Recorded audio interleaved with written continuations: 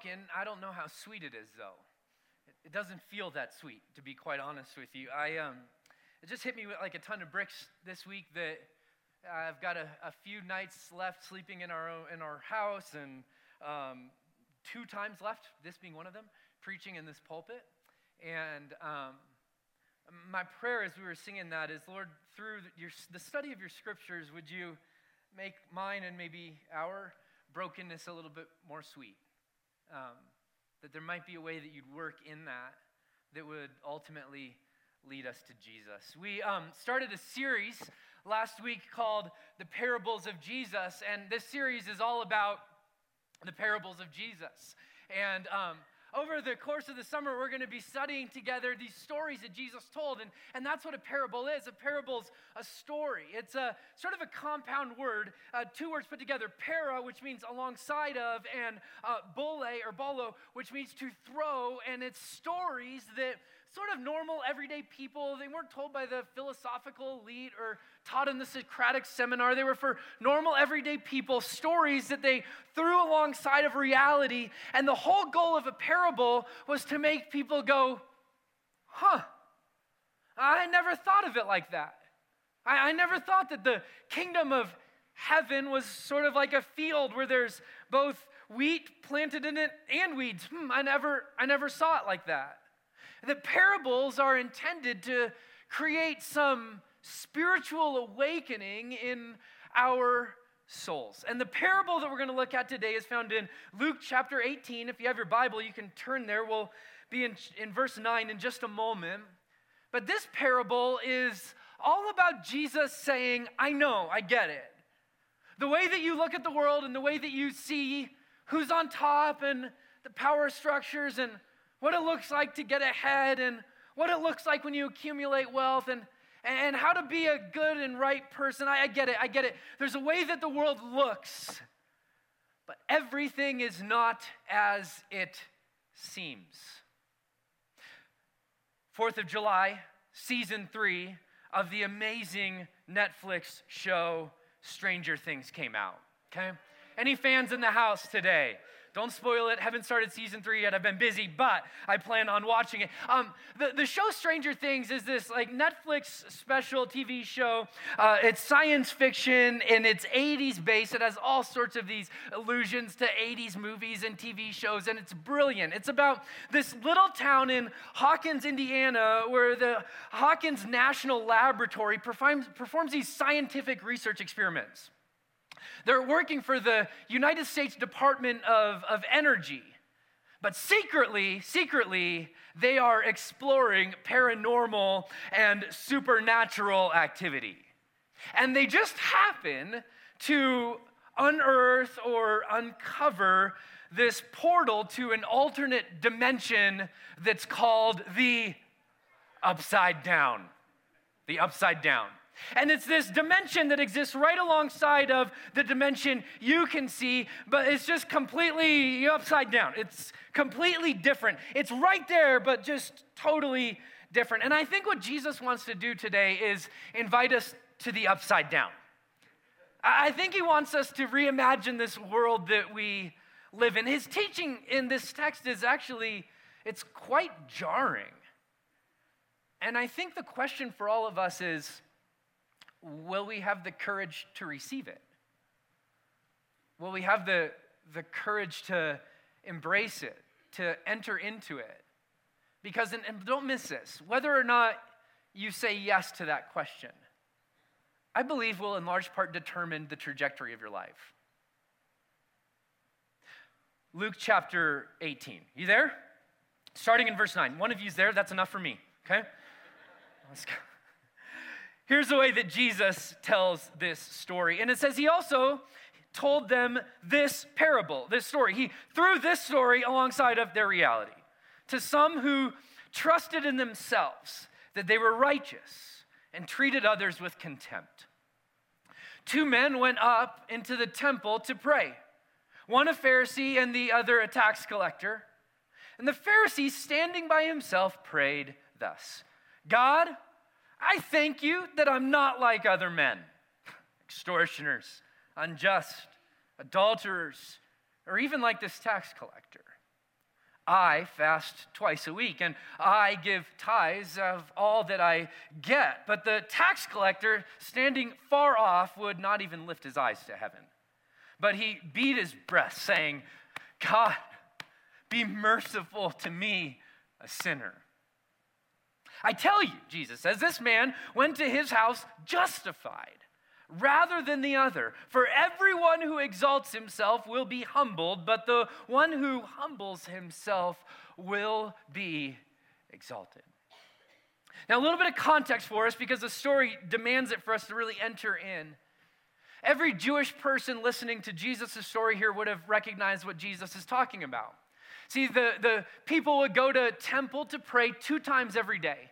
And at those times, in the morning and in the evening, there would be a sacrifice made, usually a small lamb, and the priest would offer this sacrifice. There would be incense that was lit. There would be trumpets that were sounded. There would be cymbals that would clang. There would be prayers that would be offered and psalms that would be sung. And Jesus says in that context, there's 2 people coming from their homes, one a tax collector and the other a Pharisee. This is like a Pharisee and a tax collector walk into a temple, right? Jesus is about to sort of tell us this grand joke in a sense. The Pharisee that word literally means separate. They were the Bible study teachers. They were the promise keepers. They were the campus crusaders. They were the pastors, the people that had it all together. The people that other people looked up to and went, when we get there, then we'll be okay with God. And on the other hand, there's this tax collector. They were the exact opposite. They were people who'd robbed their own countrymen. They'd sold out in order to earn from Rome the right to tax their own people, and they kept driving taxes up and up and up so that everybody else was living in poverty and they were living wealthy. And so you have one person that everybody looks up to and esteems as pious and elite, and you have another person who everybody says, I'm glad I'm not like them. And that's the context of Jesus telling the story. And a lot of people read the story on the surface and we think, well, the story is about prayer. The context is prayer, but the story is about this word. Will you say it with me? Righteous. It's this word about how to be right. How to be right. There was a way you were right in the Greco-Roman world. It was by following all the rules, by embracing the moral and ethic code, and by being a quote-unquote decent person. But as you read through the scriptures, you find that righteousness is way deeper than that. The righteousness actually has to do with relationship also. Not just the keeping of a law, but about being right with another person, being able to look them in the eye and to know that things are okay between you and them. And so the question is really about, how are you okay? That's what the story's about. That's what Jesus' little sermon's about. How do you get to the place where you're comfortable in your own skin? Where you're comfortable before God? How do you get to the place where you're right with God? And he told them this parable. And here's what he said. He told them this parable to some who trusted in whom? Themselves. And they treated others with contempt. So notice, the way that they treat other people is determined by what they see in their own soul. Did you know that the way that you interact with everybody around you, including God, is determined primarily by what you see in you? So you may want to write this down if you're taking notes, but what happens in you determines what happens through you. Or we might say it like this morning. The way that you see yourself shapes your approach to everything else. When you walked in, you got a mirror. Well, you bust that out and you can hold it up in front of you. Check your teeth, just make sure we're all okay here this morning. Thank you. Yeah. What do you see? What do you see? If the way you see yourself shapes your approach to everything else, maybe it would be a good practice for us to just be honest this morning about what we see. What do you see? Do you see someone that has it all together? See someone who's got a good resume? All right, God, thanks for all the good things you've given me, and thanks for the things I've given me. You see someone who's broken? You see someone who's failed? Someone who's maybe unlovable? Do you see someone who's had to be strong for other people? Sort of hold it all together? Do you see someone, right now I see someone who's sort of barely holding on. Anybody with me? Nobody? Great. I feel like I'm on an island. See someone who's maybe broken beyond repair. Or maybe we just see someone who's, man, I see someone who's good. See, all of us see something. And whether maybe we could write a word on here that would define the way that we see ourselves, but the way that you see you determines the way you treat all the yous around you. That overflows into the lives of the people that you love the most and that you care about the most. And look at the way that this played out in the Pharisees' life. He told them this story, through this story alongside of their reality, to some who trusted in themselves, where they went, God, I'm right before you because of what's in me. That they were righteous. They treated others with contempt. 2 men went up into the temple to pray. One a Pharisee, and the other a tax collector. And the Pharisee, say it with me, church, standing by himself. It was really interesting. We see this progression. They trust in themselves for their own righteousness, which shapes the way they view everything else, which determines the position of everyone else in relationship to them. And what happens? The Pharisee is by himself praying. God, thank you that I'm amazing. God, thank you that I'm awesome. Thank you that I stuck that dismount. God, you did good work in creating me. And everybody else is over here. They're praying the Psalms. They're going through the motions. And they're all in one little group, one little cluster. And Jesus wants to make a point. The Pharisee, who trusts in himself for his own righteousness, is standing apart from everybody else. And that's exactly what happens when we trust in ourselves. There's a word that we have for that. Do you know what it is? Pride. Pride. And I think what Jesus wants to show us is that pride creates a divide between ourselves and between God and between the people that we love the most. It's really interesting. If you dive into Galatians chapter 6, here's what the Apostle Paul will write to the church at Galatia. Bear one another's burdens, and in so doing, fulfill the law of Christ, which is the law of what? Love. Love your neighbor as yourself. For if anyone thinks he's something when he's nothing, he deceives himself. Isn't that interesting? That the thing that prevents you from carrying the burdens of others, from being in relationship, life-giving relationship with others, is thinking that you're something. Like the Pharisee did. Man, God, oh, bummer. I'm amazing. I've got it all together. I've accomplished a whole lot. Man, I read my Bible every day. I go to the prayer meeting. I haven't missed church in a week. I tithe on my income. And what starts to happen? Yeah, there's this distance, this divide that's created. So here's the problem. Can I invite you to just lean in a little bit today?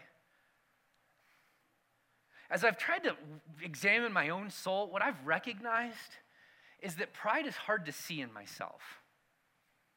It's hard to see. So my guess is most of us are going, you know who I wish was here for this sermon? Fill in the blank, right? Come on, can we be honest? Did anybody think that yet? Yeah, and I think what Jesus might want to say to us today is this sermon isn't for somebody else, it's actually for you.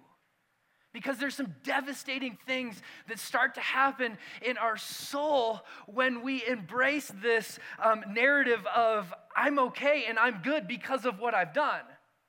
Here's 3 things that happen in the Pharisee's life. Number 1, he starts to have this narrative. He starts to have this narrative of his own holiness. So the reason he's distant is because he believes that his holiness needs to be protected by distance between him and dirtiness, right?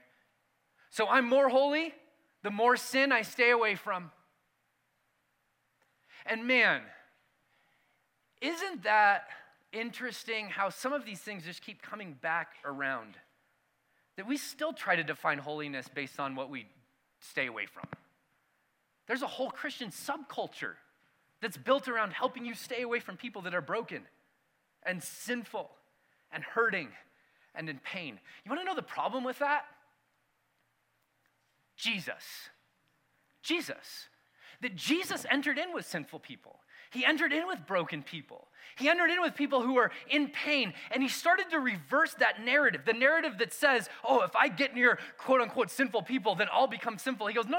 Actually, what happens is when holiness encounters sin, it's not that holiness is made dirty, it's that sin is made clean. So when Jesus touches a leper, he doesn't get leprosy, the leper's healed. Right? When Jesus encounters a demon, he drives out the demon. He doesn't get it himself. And that's his perspective on holiness. And the Pharisees holding on to this old method of, I've got to stay away from everything that's dirty so that I can remain clean. And I think a lot of times the pride creates a divide by giving us a faulty narrative of what it means to be holy. You know you're holy not by what you stay away from, but because of who you know and the grace that you've received. That's new covenant holiness, friends. But it doesn't stop there for this Pharisee. It's not just the narrative that he believes about the way that he's made holy.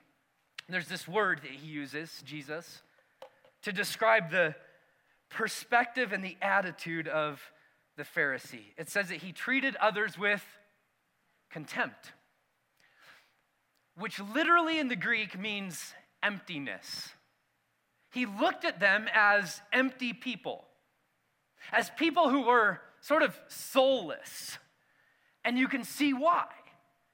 His perspective, I have done all these things, and I have tithed, and I have attended temple, and I have done all of those things out there that, by the way, weren't even required by the law. And they haven't. And the fact that they haven't means that they are unworthy of love. And see, the narrative he believes is I'm valuable based on what I do and based on what I produce. And can I give a pastoral word to all the parents out there? I think one of the most dangerous things we can do as parents is hold on to that narrative. We're valuable based on what we produce, because what we see in us always determines what we give to others. So if the story we're telling ourselves is I'm valuable based on what I produce, what's the story that our kids are going to grow up hearing? You're valuable based on what you produce. What you produce. I think one of the truths that this scripture wants to teach us is that if I find my value in what I do, I measure everybody else by what they do also. I can remember a few weeks ago, my son Ethan was pitching, and every time he walked somebody, and he had a rough game, so he walked a few people, he would look over at me. I was coaching, and it was this look of, are we still okay?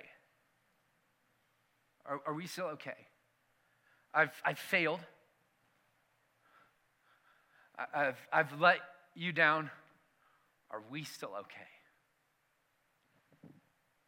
The next time he was up on the mound, I went up to the mound and I put the ball in his hand and I knelt down right in front of him so that he could see me right in the eye. And I said, hey, bud, I want you to know that whether you strike every batter out or walk every batter you face, you're still my son, and I love you exactly the same.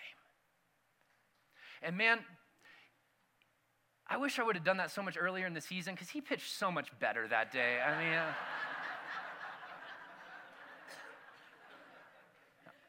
I wish I would have done that way earlier because he's carrying this weight, and that's my narrative, you guys. I've got this like perfectionist, performer narrative that just sort of spins around in my head, and when I let it go, it goes crazy, and it's spilled over onto my son, and somehow he's gotten in him. My dad loves me when I strike people out, but when I walk people, I've got to look back to make sure we're okay.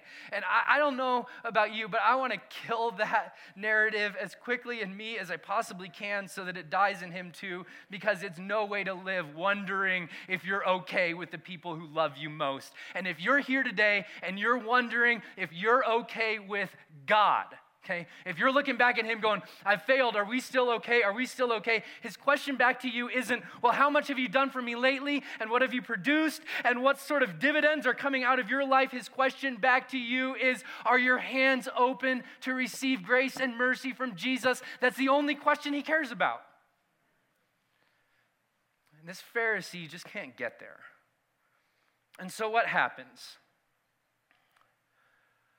Pharisee, standing by himself, prayed, God, I thank you that I'm not like other men. I mean, can you believe some of these guys, these extortioners, these unjust, these adulterers, or even like that dude over there? Can you believe that dude has the audacity to enter into your temple courts to come and pray to you? That tax collector, he's ripped everybody in here off, and he shows up at church? Oh, man.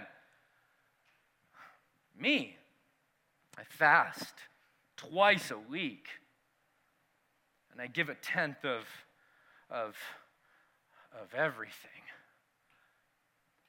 5 times in 2 verses, this guy says to God, I'm sure you're amazing and you're great, but can we talk about me? Can we talk about how awesome I am? Like, you're good, but I mean, let's talk about me. 5 times in 2 verses. And then he says, hey, God, let's also talk about them. And let's talk about how much better I am than those people. Have you ever been to a prayer gathering that turned into a sermon somewhere along the way? And here's what this guy does. Like I mentioned, he's playing by rules that God didn't give. These weren't things God commanded. He's made up his own way of being right with God, which is what we call religion, made up his own way of being right with God. And isn't it fascinating how people who make up their own way of being right with God very rarely fall on the wrong side of that equation? And so he's got like, God, I'm good. And what does he do? He's measuring himself against everyone else. His first narrative is, I'm holy because I'm separate. His second narrative is, oh, I'm valuable based on what I produce. And his third narrative is, I'm okay because I'm better than them. And it all falls under this banner of pride. You know what the devastating thing about this line of thinking, the I'm better than them thinking is? It's impossible to love if you're in competition with somebody. If you're comparing yourself with somebody, you're competing because there's only 2 ways I climb this ladder that I feel like I have to climb. One is by actually climbing it and getting better so that I can then pat myself on the back and go, aren't I amazing? And the other is, if you go down a few rungs, I go up a few rungs.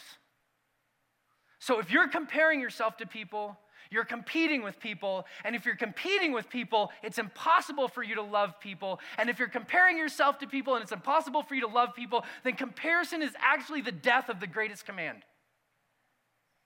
So we have to find something that allows us to look in the mirror and go, in all of my brokenness and all of my failure and in all of my pain, I'm still okay, and it's not because of any of the resources inside of me.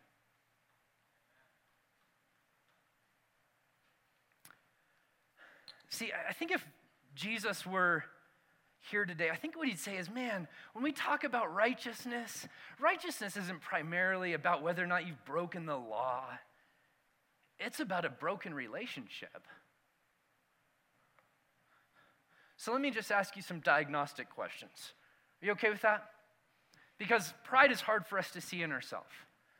So here's some questions to ask. And maybe, if the answer is yes to some of these, maybe there's some work that God just wants to do in your life. Don't be afraid of that. Don't be afraid of that. There's a difference between condemnation, which is the enemy's voice, and conviction, which is the voice of the Spirit. The enemy wants to condemn so he can beat you down. The Spirit wants to convict so that he can show you that you are down and start to lead you up. Okay? How easily are you offended? How easily are you offended? How hard do you try to convince people that you're right? I mean, don't you imagine if you were to talk to the Pharisee, he would have just said, like, I don't get what the big deal is. I'm right. And he's wrong. How hard do you try to convince people you're right? How hard is it for you to admit when you're wrong? And if you're like, I can't remember the last time I was, then this sermon's for you.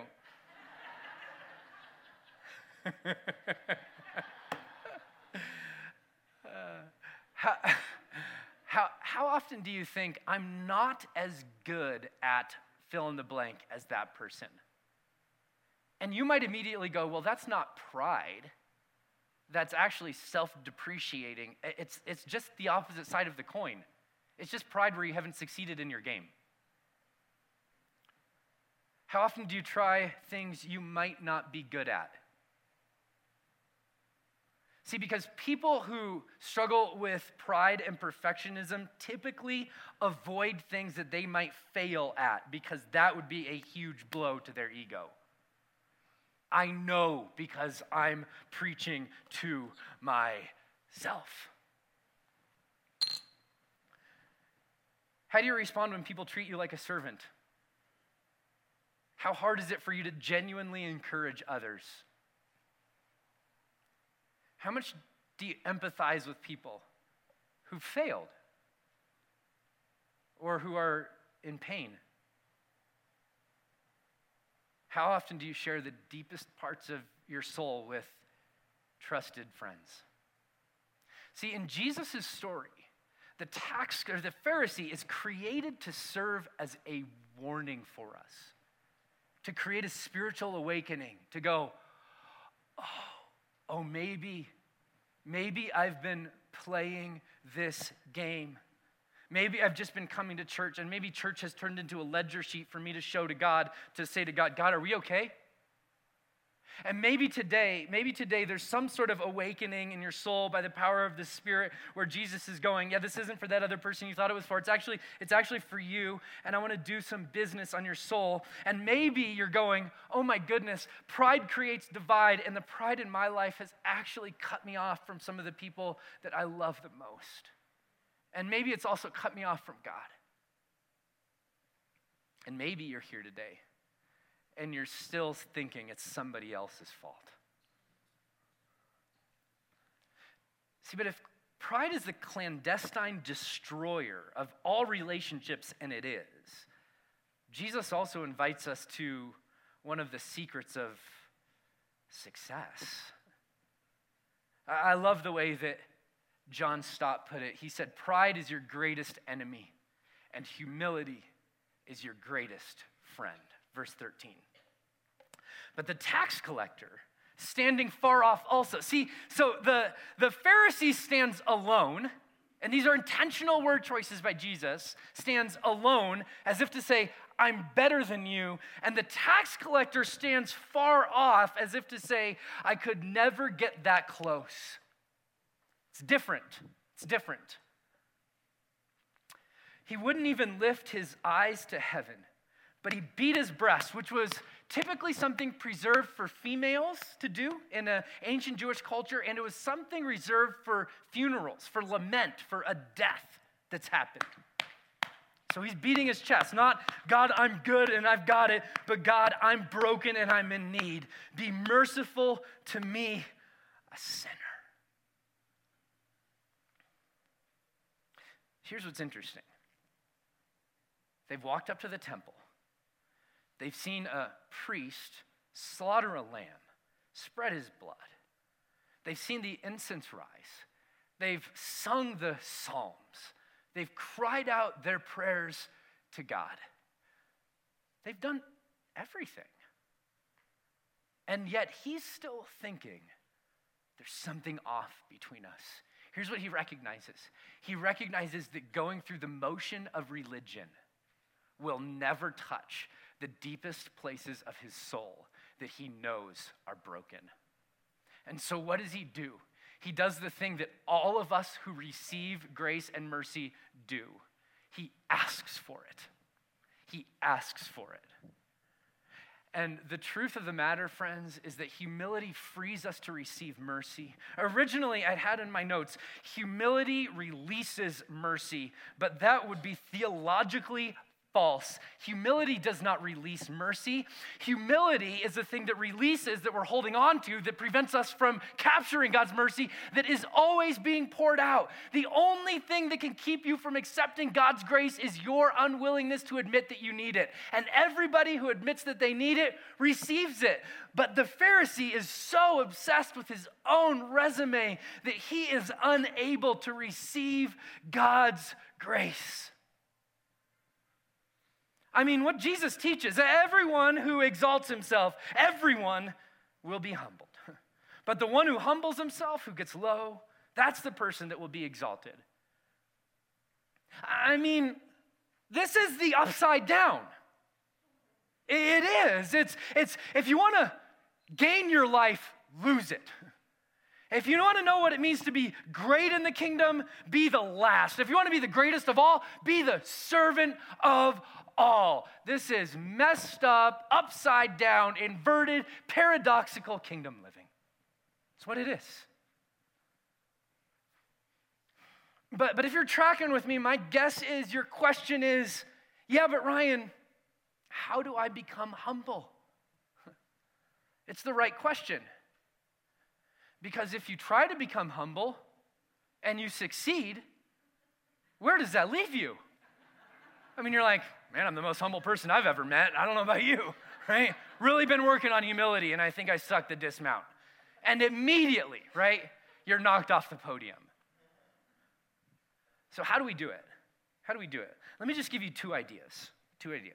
Number one, I think Mother Teresa said it best when she said, we learn humility through accepting humiliations cheerfully. Do not let that chance pass you by. I think the way that we step into a life of humility is by being humiliated.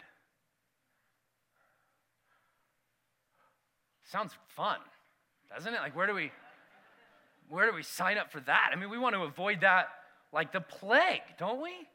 A few weeks ago, Kelly and I were on vacation in Costa Rica, and we were hiking along this trail in the jungle. It was just gorgeous, like these massive birds chirping, monkeys howling. It was just picturesque scene. And we walked past this little hut in the jungle, and there were these dogs in the backyard of this hut that were just and going crazy. And so I just responded, like my adrenaline kicked into gear, and I started to run as fast as I could, right? And my wife happened to be a little bit in front of me, and in order to save her life from these vicious dogs, I pushed her out of the way so that I would be in between her and the dogs to give my life for her, or at least that's my version of the story. You can ask me what her version of the story is. And I ate Garbage. I mean, I fell down face first on the trail, and these dogs come rushing out. Rah, rah, rah, rah, rah, rah, rah. And they were the two most vicious chihuahuas I have ever seen in my entire life. And I am lying face first in the dirt. Kelly is laughing at me, going, "Are you okay?" And the guy comes running out of his house, and he says, "Did my dog scare you?" And I'm like on the ground, right? Face on the ground. "No, I'm good, man. Like I thought I saw a quarter down here. I was looking for it. It was just her and I, right? It was just her and I. And something in me was like, you should feel shame. And you should feel embarrassed. You need to wonder if you're okay." Just the thought of being humiliated fills us with fear, doesn't it? And I think what Mother Teresa is saying is there will be opportunities for you to embrace that feeling and go, "Oh man, yeah, maybe I'm imperfect. Maybe there's some flaws. Maybe there's some shortcomings." See, what happens in us when we're humiliated is the false self that we've tried to construct. The public self, the "I'm okay" self, the "look at me" self starts to die.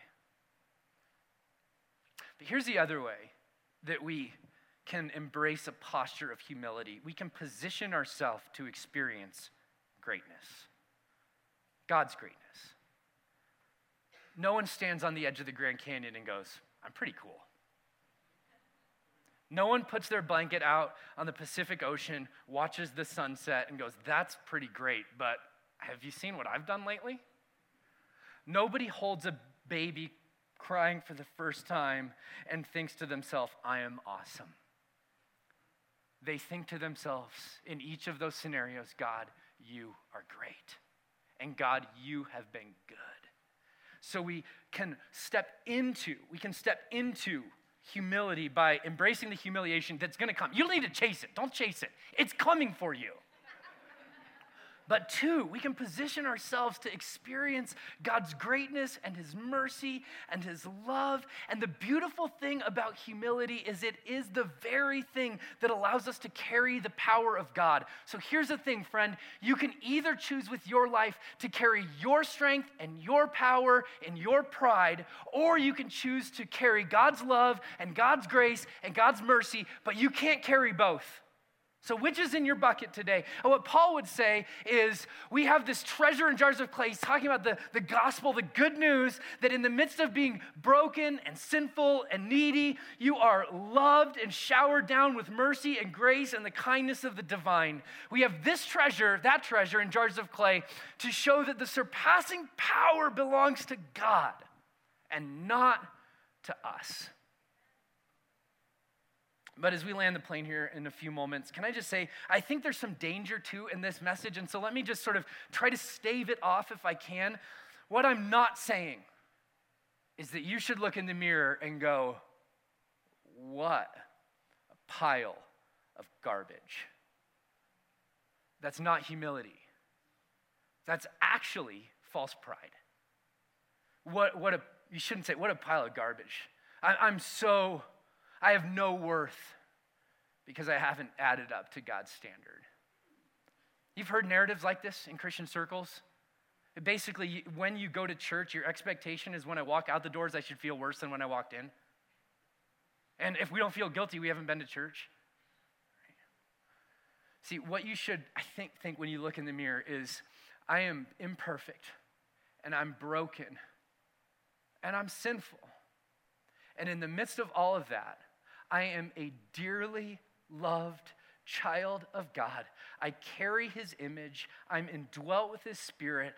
He has called me and made me holy, not because I'm amazing and I'm awesome, but because his grace and mercy has been showered down on me, and I just got low enough to know that I need it, that he's placed me in the heavenly realms with him, that he's forgiven me, that he calls me his child, that he hasn't put inside of me a spirit of fear and timidity, but one of strength and courage and power. I think when you look in in the mirror, you should see both your brokenness and your beauty. And my hope is that you see God's grace raining and showering down on it all.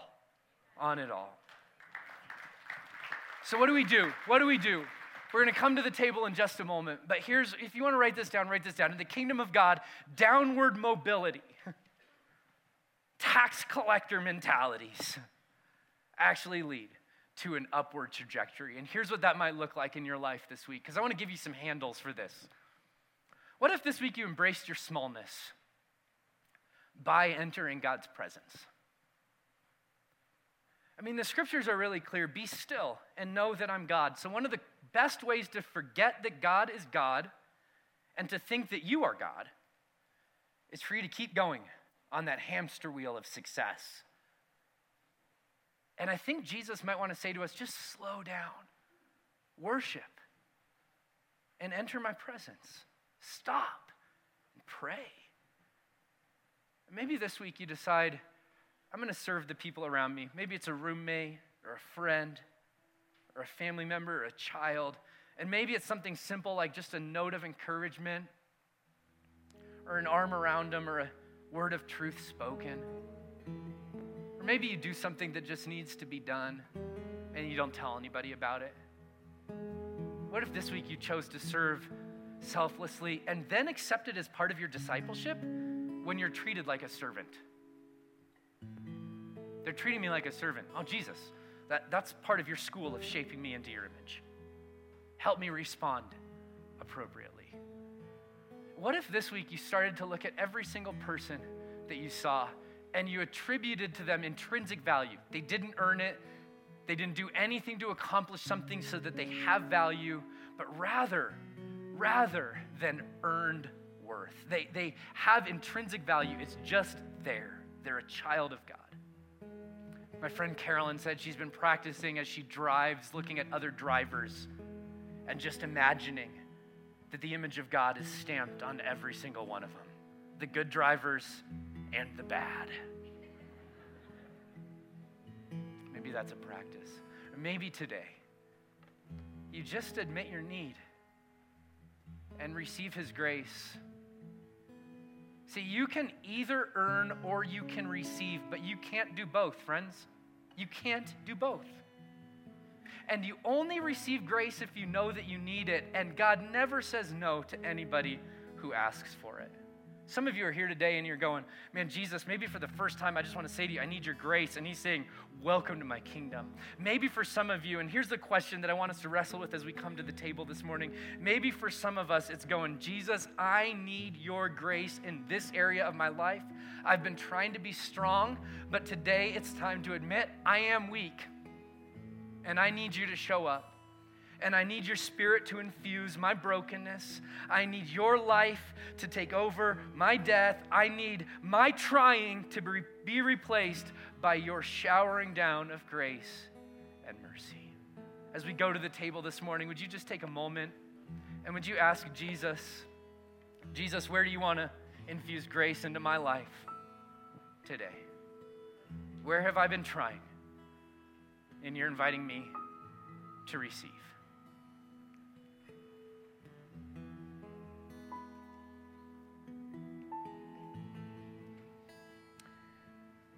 What's amazing is that in John 13, John tells us the story of Jesus celebrating the Passover meal, and we're going to celebrate communion in just a moment when our servers start coming forward and I'll lead us to the table. But on that night, Jesus gathered his disciples around the table, and he took off his outer garment and he tied a towel around his waist, and he got down on his hands and his knees and he started to wash his disciples' feet. I mean, this should absolutely shock us. The one being in the entire universe that could be prideful isn't. He shows us what God is like. That God doesn't beat his chest. Even though he could, he gives his life. So that you and I might be made right. So that you and I might be welcomed back. And for 2,000 years, followers of Jesus have been getting low enough to crawl to the table, to remember that they're people in need and that God fills that need, to remember that they're people empty and God fills them with his life. To remember that they're people who are broken, but they're beautiful because they're loved. To remind themselves that they're people who have failed, but they're not failures. They are children of the Most High God because of the grace of Jesus. So as you come this morning, would you come knowing that you are deeply loved? Would that be what you see when you look in the mirror in the midst of all of the junk going on in your life, that there might be that view that transcends it all? The table's open to all who are followers of Jesus. I'd invite you, we'll come out of our rows. You'll exit to your left, come down the aisle. There will be a server that'll be right there to serve you, and you can just come right back along, go all the way around your aisle and enter the opposite side. All of the bread is gluten-free, so if you need that, we all have it today. Let's pray, and then let's come and celebrate. Jesus, would you fill our lack with your abundance? Would you replace our trying with your Spirit? And Jesus, would you overshadow our failure with your grace? Our arms and our hearts are open. Speak to us as we celebrate this table today, we pray. In Jesus' name.